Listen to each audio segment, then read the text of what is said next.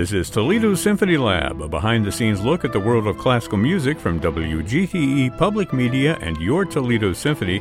I'm Brad Cresswell. Joining me now by phone are the Toledo Symphony's president and CEO, Zach Vassar, and we also have our music director, Elaine Trudell. Welcome, gentlemen. Hello, Brad.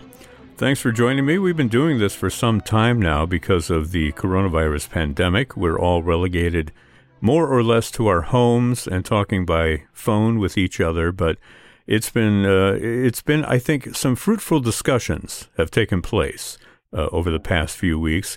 And today we're going to talk about virtuosi or virtuosos, to use the English version.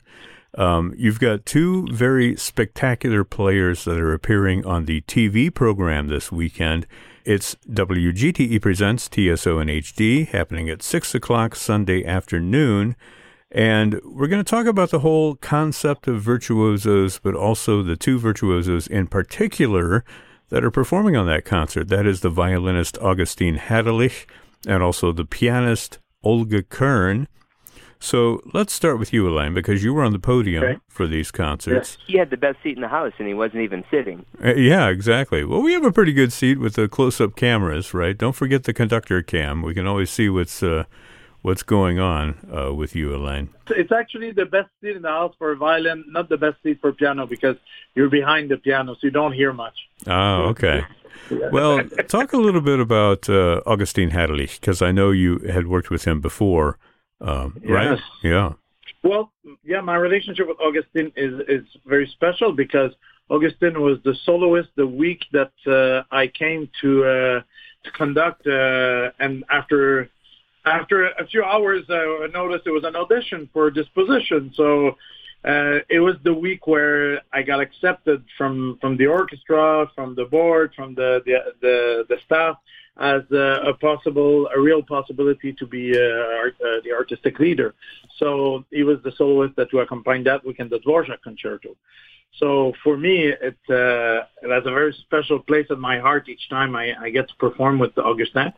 And also he's very old school, and I can elaborate on that if you want. But he's a very, very old school performer, which I really enjoy. Yeah. Well, it's interesting because a lot of folks, when they think of virtuosos, they think of those old school performers, even more, throwbacks to people like Jascha Heifetz or, people in that vein. How would you characterize Hadelich's playing? You call it old school, but what do you mean by that?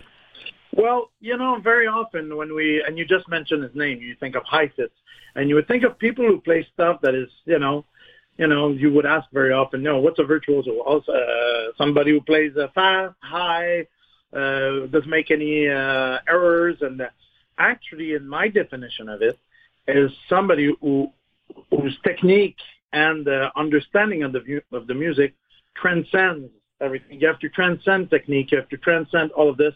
But the reason for that is to make the actual message clearer. How could I say, the musical message clearer. So that's a big job to be able to do that. Very often what we see as a trend in those people is that they have a mind that goes very, very fast.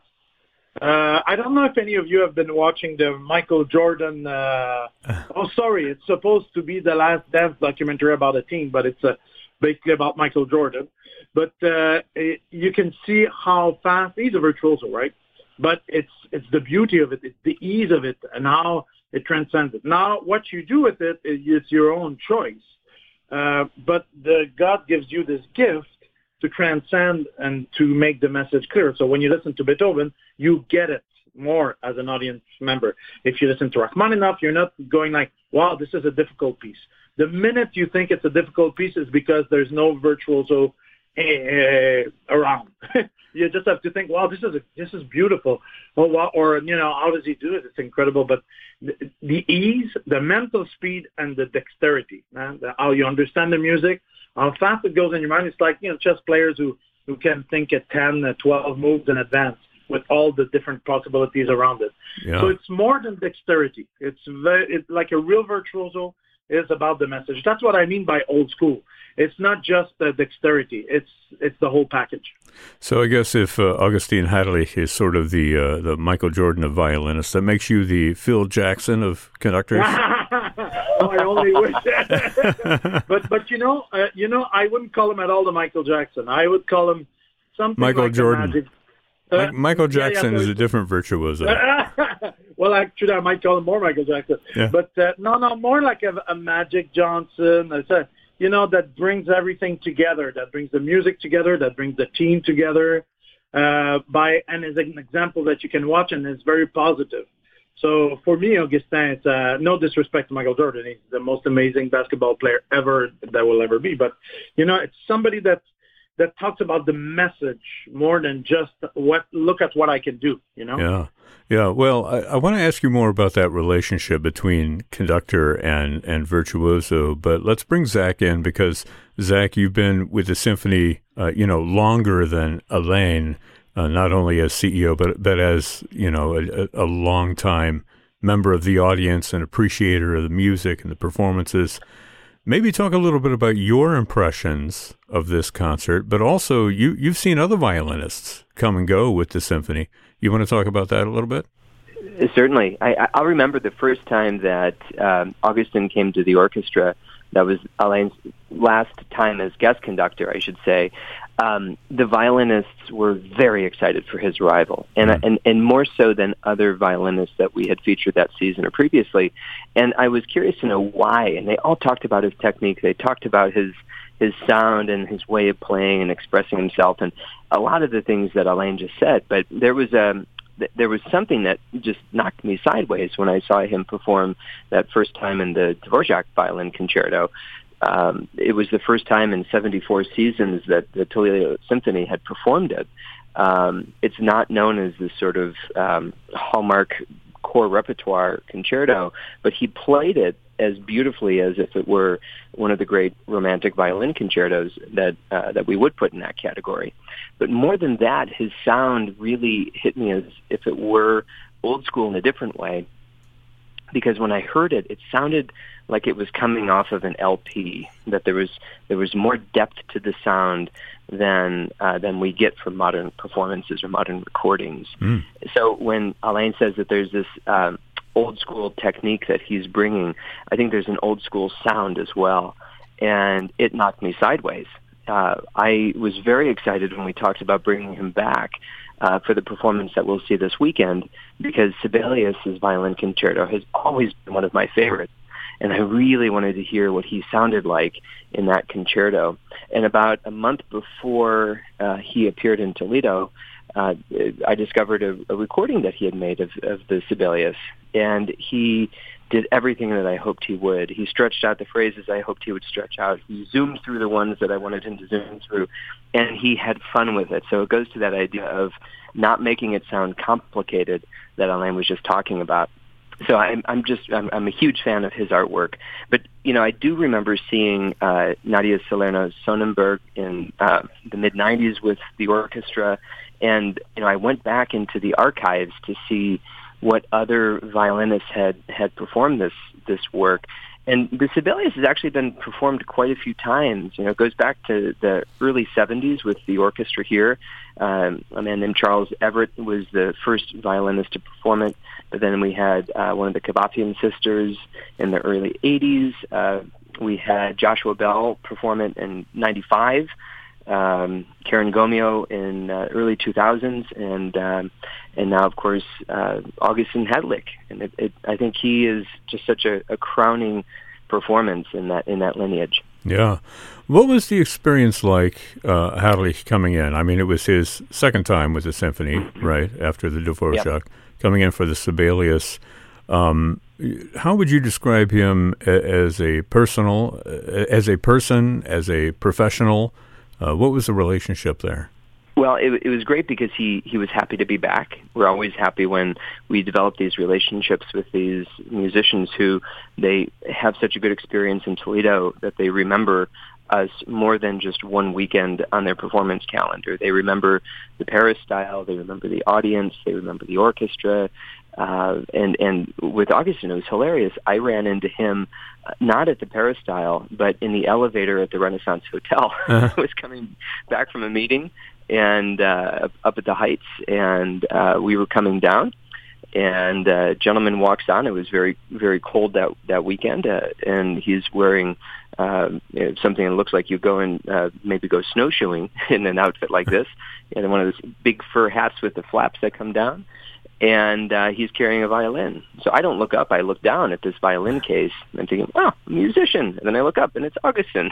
So I was so excited to see him, and I reintroduced myself, and he remembered me and just explained how happy he was to be back, and how the Sibelius was such a challenging concerto. He was really excited to dust off his notes and get it ready.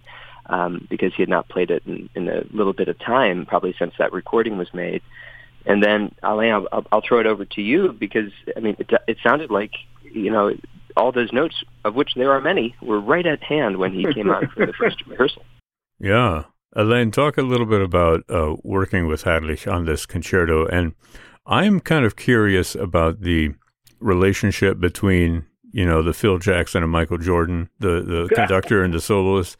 If you can talk a little bit about how is the give and take there? I mean, does he come in knowing exactly what he wants to do, or do you have some kind of input control? Do you work off of him? What is the relationship? Perhaps it's from my personal experience, which I've been, in how could I say, my first musical life was there was a lot of soloing going around. I was traveling a lot, being a soloist. As a trombonist, yeah. Yeah, the trombone, of all things. And enjoyed it very much, except I didn't enjoy so many times concertos with orchestra. And the reason, not because I didn't enjoy playing with orchestra, it's the ultimate thing you can do. It's great. But the conductors never did that great of a job on my concertos. It rarely happened. Well, some of it is because they always want to spend time on their symphony, right? And the concerto is, it's not their thing because they don't shine in it. And, they think they don't shine. But that you see a real conductor to how useful you can be.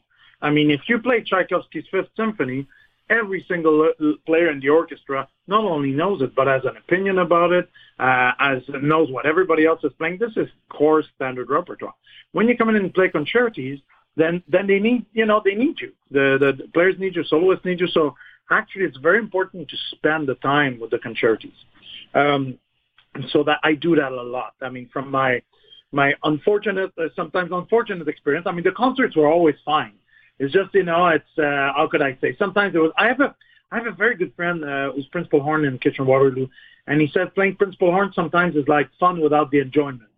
So I had many experiences like that with conductors sometimes. I mean, it was fun to play, but I just had to gauge everything throughout the performance because, they're going slower than what we're supposed to do. They say he missed that corner, didn't turn that corner. It's like, how elegantly can you combine that is exactly in tune with what the soloist has in his, in his mind. And especially when you have a virtuoso, we're talking about, they create the clarity of the message. So first of all, it's very important to spend time with the person. This is also old school. Because usually now they fly in, they fly out. But we like to have a soloist and Toledo to come in. We have a little rehearsal together. We don't just rehearse the day of. We rehearse before. And we spend some time, and then we redo stuff. And somebody like Augustin is actually a perfect soloist because he has the perfect mix of listening to the orchestra and being, I wouldn't say necessarily a chamber player because that would be a step too far, and that kind of the repertoire, and the soloistic concertante repertoire. But he has the perfect mix of listening to everybody, joining the orchestra, making everybody around him better, and also leading. So his ideas are very, very clear. Like, he knows what he wants. He knows what he's going to do. Of course, there's little variations here and there, but the overall, the arc of the message of the piece is very clear from the get-go. So what we want as an orchestra, what I want as a conductor, is somebody who comes in with a real musical contribution, not just somebody with tons of chops, technique. I mean, talking shop here, but somebody who actually will lead the musical message. So together, then it's easy for us to convey it to the orchestra. And it's easy because, concerto, yeah, it's great. If your solo part is great, but if it doesn't really match the orchestra part, it's not that, when you're listening to it, you feel there's something off a little bit. Yeah. You can never put your finger on it. You just say, there's something off about this, And you say, well, it's not the orchestra, it's not the soloist, maybe it's the conductor, I don't know. It seems okay. And it's just I use that word often, but it's true. It's the communion between all of this together. But for that, it needs to be, there's certain hierarchy, is that the soloist needs to be absolutely sure of where he's going with this. The conductor needs to be very open and humble and understanding where the soloist is going to go with this and go with them, because it's clear that it's not a reaction we have to do. A reaction is not good. It's a common action. So if we do a reaction, we're always a little late, and that's why it sounds off sometimes. But if it's a common action with the leadership of the soloist, then it's very easy. And with Augustin, it's immensely easy. Even in the Sibelius, which is one of the hardest orchestra parts of violin concerti. Yeah. Yeah, not all concerti are created equally when it comes to the orchestral part, I'm sure. Or sometimes we like to say they're all equal, but this one is a little bit more equal than others. Let's pivot now and talk a little bit about pianist Olga Kern, because she's also on this concert with, this powerhouse Concerto No. 3 of Rachmaninoff. I was sitting in the audience for this performance, and it was just so stunning and so exciting. How would you compare and contrast the two? And why don't you start, Zach, talk a little bit about that concert? It was an amazing performance from this past January, and I remember when we were putting together this season, I had asked Alain, I said, whom would you really want to do the Rock 3 with? If you were to think of, let's just say money was no object, sort of imaginings. And Olga's name was the first name to come out of his mouth. And I'll say from my perspective, it was really great to watch Alain Trudel get so excited, like a school kid, to come and play the Rachmaninoff, because I just could tell that even when you're as spectacular a musician and a conductor as Alain is, there's still people that you just can't wait to collaborate with. So that was special for me to watch, and I hope you don't mind me saying that. But when Olga came, she's bringing this wonderful Russian piano tradition. And, she is somebody who plays at the top of her game everywhere she goes and has played with all of the great orchestras. But the Rock 3 is really one of these sensational pieces. And if we go back to that virtuoso discussion we had, it's very easy in the Rock 3 for the pianist to become misaligned with the orchestra. Mm. And in some ways, it's harder to pull off that idea that it looks so easy because it's so hard for everybody. I've seen many wonderful performances by big orchestras, major metropolitan orchestras, in fact, where the pianist and the orchestra don't come together at critical points in the first movement, lyrical parts of the second movement, or in the great finale of the third movement. And if that happens, you do notice, exactly as Alain said, you definitely notice that that something is being created in front of you. It doesn't sound easy anymore because you suddenly snap back to reality that everything is very difficult. And this was a performance when Olga came to town that she just knocked it out of the park. Yeah. The sound that she made from that piano, it was like she had more hands, more muscle, more tone. I mean, it sounded like a different piano. Yeah.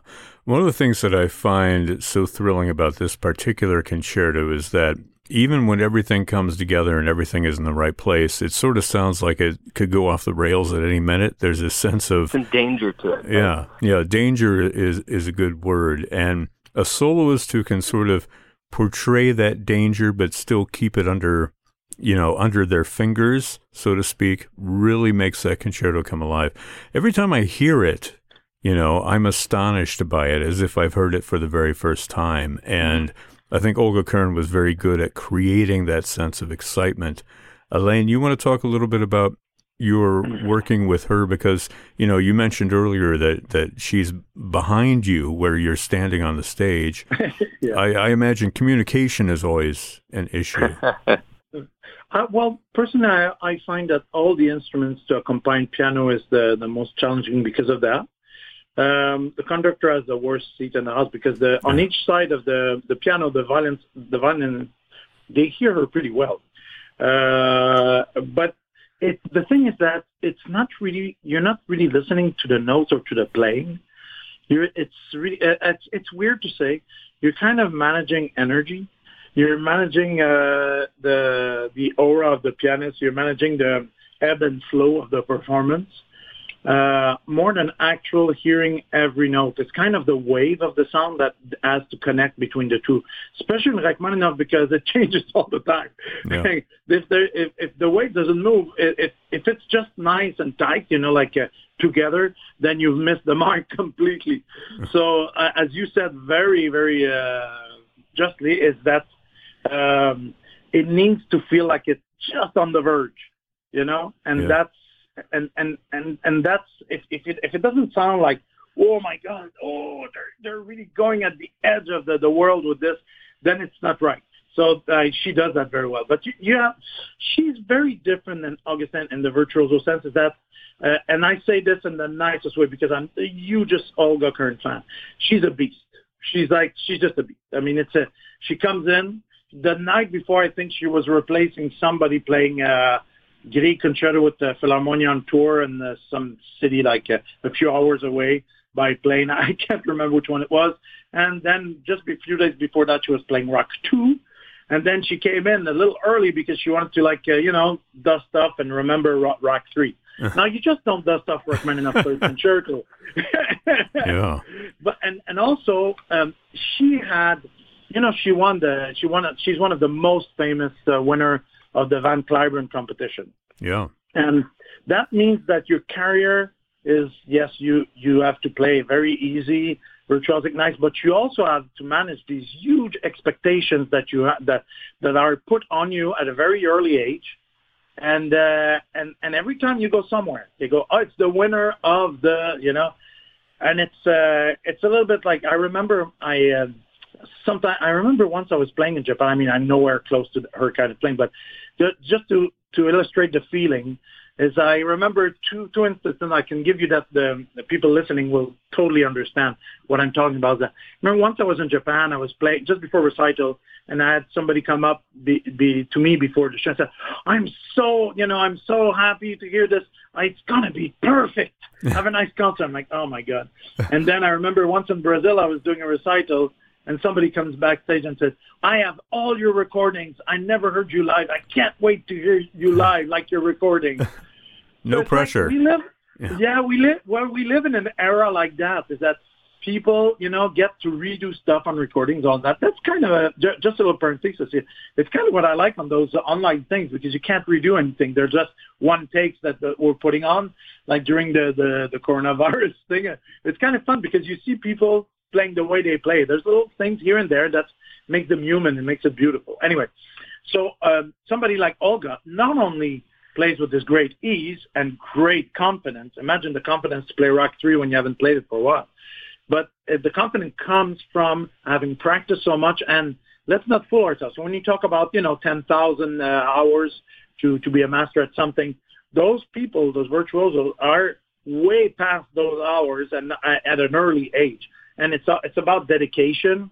And it's, again, if I may come back to that Michael Jordan documentary, come in hours before practice, play hard at practice, stay hours after practice. Usually there's one person who does that in the music school, or two or three, but that's it. At the end of the day, those we say, oh, you're such a virtuoso. Oh, lucky you. Yeah, I'm lucky, but I also spent all my life practicing for this. Yeah. So those people, there's a reason why they're so confident. They have so much repertoire. They're so you can rely on them. and the message is very clear to them because they spend so much time articulating it. So if we look back at the performance history of the Rachmaninoff Third Piano Concerto, we have some real titans of the keyboard who have brought this to the peristyle. We had wonderful Byron Janis twice in 1965 and in 1977. He was a big fan of the Toledo Symphony, and our music director at that point, Serge Fournier. Vladimir Ashkenazy performed the Rock 3 with us in 1971. Wow. Horatio Gutierrez, one of my favorite pianists, brought it to the peristyle in 1975. I remember being at a concert with Janina Fielkowska and Andrew Massey in 1993. And I love watching her play. So it was really great. That was a really formative concert for me. Yeah. John Nakamatsu performed it twice.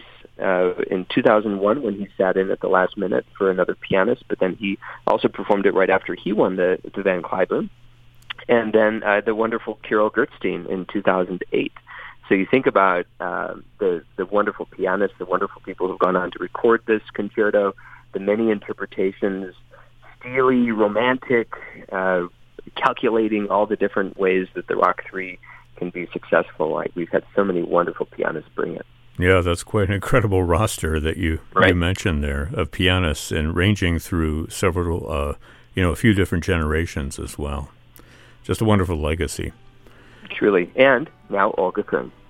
Well, we get the opportunity to enjoy the fruits of their labors in this concert, which features, as we mentioned, Olga Kern, who we've been talking about, at the piano for Rachmaninoff Concerto No. 3. Also, Augustin Herrlich, the wonderful violinist, performing the Sibelius Violin Concerto. Alain Trudel conducting with the Toledo Symphony. That is WGTE Presents, TSO and HD, our ongoing television series airing Sundays at 6 o'clock on WGTE TV. Gentlemen, I'm going to have to turn it over to our next two panelists who are going to join us, Merwin Siu and also Felicia Canny. But I want to thank you both for checking in. We've got a few more of these that we're going to do, talking about different concerts, different concepts in the ongoing discussion that we've had over the past few weeks. So thanks to both of you. Stay safe, stay healthy, and we'll talk again. Thank you so much.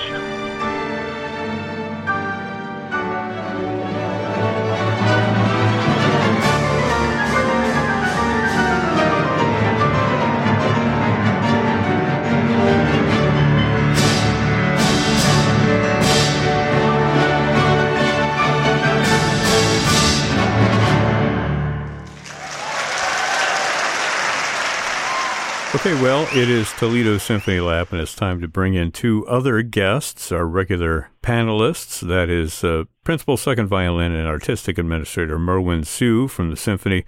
Also the TSO's Marketing Director, Felicia Canny. Welcome to both of you. We're the B team. There is no A or B. We're all just as important as the other. So we've been doing these under quarantine episodes for a while now. We're into, I think, maybe our 10th episode since the stay-at-home order went into effect. And now we're going to talk about virtuosi, and this is kind of a big encompassing topic because it's a little gray for some folks. You know, people have their druthers when it comes to virtuosos of a particular instrument. So maybe we'll start just by talking a little bit about what you think of in terms of somebody who qualifies as a virtuoso. Who wants to talk first?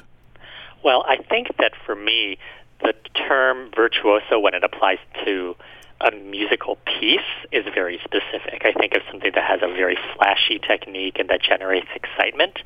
But when I'm thinking about it as it applies to a particular player, for some reason that connotation goes away for me, and I think of it just simply as somebody who's a master of the instrument or the voice or something that's a little bit more kind of all-encompassing. So a virtuoso player is, for me, just merely an amazing player, but a virtuoso piece is something that's flashy and brilliant. Ah. What do you think, Felicia? Does it go beyond that, or did Merwin sort of sum it up for you? he did a great job summing it up, and I'd have to agree. I think that a lot of times when people think of virtuoso, the first thought that comes to mind is someone who, yes, plays really flashy, they're fast, they're loud, and it's usually a violinist or a pianist. Yeah. And, the first musicians who come to mind are, Rachmaninoff, Ashkenazi, and others. And to me, that is definitely a part of it. But what makes someone a virtuoso is thorough command of the instrument, so much so that it's kind of an extension of the body. And it's something that I think people strive to become when they're learning an instrument or learning how to sing. But very few people kind of reach those heights. Yeah. Well, virtuoso going beyond being just fast and loud, right? Yes. They can be soft and slow and still be exhibiting virtuoso qualities. Yes. Well, we are talking about virtuosos, or virtuosi, to use the Italian plural term, because the TSO and HD concert this weekend on WGTE features two prominent virtuosos of their instrument. That is the violinist Augustin Haderlich and also the pianist Olga Kern. Do you want to talk a little bit about those two artists? Merwin, maybe you can start with Augustin Haderlich because he's a violinist. You're a violinist. Obviously, there's some connection there. Absolutely. And I think the only connection might be that we play nominally the same instrument because, wow, he's just on an amazingly different sphere. But, wow. I think one of the things that people talk about when they talk about Augustin is they mention that he has this, it seems like an extension of the golden period of violin playing. I think there's something about his sound that's very individually recognizable.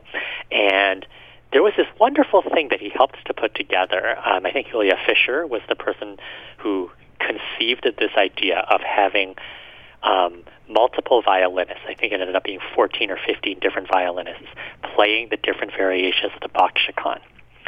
And Augustin was the person who compiled all of them and put them together one after the other. And I remember just being blown away by the idea of it, but then going back and deciding, okay, I'm going to listen to this blind. And then every time Augustin came on, every time I could immediately sense, oh, wait, that's him. His sound was totally different than everybody else's. And I think that's that kind of individuality of sound. It's very burnished and warm. I love his sound, and I love the way he makes everything seem effortless on the instrument. Yeah, so people make, a big deal out of a particular violin that is being played, like a Stradivarius or a Guarneri or what have you. How much of the sound that you're talking about, this kind of burnished sound, has to do specifically with the instrument itself, and how much has to do with what the violinist brings to it? Well, I do think that certain instruments have certain sonic profiles that lend themselves better to one type of player or another. And the Stradivarius is generally a little rounder, a kind of cushier attack. And a Guarnerius, for instance, those violins tend to you can really hit those. You can attack them with a lot of power, and so there's maybe a little bit more consonance, I guess. Maybe Stradivari are kind of rounder vowels, Guarneri more powerful consonants. But that being said, I think there's still something that's very specific to the way a player uses the bow, the way he strikes, the way he or she strikes the instrument with their fingers, that it's still distinctive even if you switched instruments, changed instruments. Yeah. Well, I imagine that the best of both worlds is to get the violinist matched perfectly with the instrument that reflects their talents. Now, of course, pianists can't take their particular piano with them everywhere that they go. Somebody like Olga Kern, who came in and played the Rock 3, was using the piano in the Paris style. Felicia, what were your impressions of that particular concert? You were there, right? Yes, I actually attended both nights, which, I often do, but this one in particular, was a challenge to get back on Saturday, but I made it. And I mean, Olga Kern is, I was first introduced to Olga Kern live in performance via the Toledo Symphony, so that holds a special memory in my heart. And I think what makes her one of the generation's greatest pianists is, of course, her talent and her skill. And she was the first woman to win the Van Cliburn, I think more than 30 years ago or something like that. And she has her own international piano competition and has traveled the world. But what makes her uniquely special is, again, her command of the instrument. And I think I remember hearing that she has larger hands and able to extend a little bit further, which is appropriate when playing Rachmaninoff. And she was just so facile with it and so emotive when playing on the piano both nights, and it just made it really, really special. So I am personally very excited to see the performance again on broadcast. Yeah, that'll be this Sunday at 6 o'clock on WGTE TV. Well, anyway, guys, thanks for checking in and talking a little bit about virtuosos. It was a fun conversation, certainly something that speaks to the concert that we're going to hear on Sunday afternoon. That's at 6 o'clock on WGTE TV. So thanks to Merwin Siu and thanks to Felicia Canny for joining us by phone here on Toledo Symphony Lab. Thanks so much, Brad. Thanks. This program is a production of WGTE Public Media in collaboration with our sponsor, the Toledo Symphony, with generous support from the Rita Barber Kern Foundation. You can download episodes of our program as a podcast at our website, wgte.org/lab. You can also subscribe to us through your podcast app of choice, including Apple and Google Podcasts. There are several different ways that you can stay connected to the symphony and keep that music alive during the health crisis through the TSO's social media outlets, including on Facebook, Instagram, Twitter, and of course YouTube. And if you are local, you can also watch concerts from the past 2 seasons as handpicked by music director Elaine Trudell. That is our television series WGTE Presents TSO in HD. It's broadcast every Sunday at 6 p.m. on WGTE TV 30. You can also hear recent programs of the TSO on Thursday evenings at 8 o'clock p.m. on FM 91 as part of our program WGTE in Concert. I'm Brad Cresswell. You've been listening to Toledo Symphony Lab from FM 91.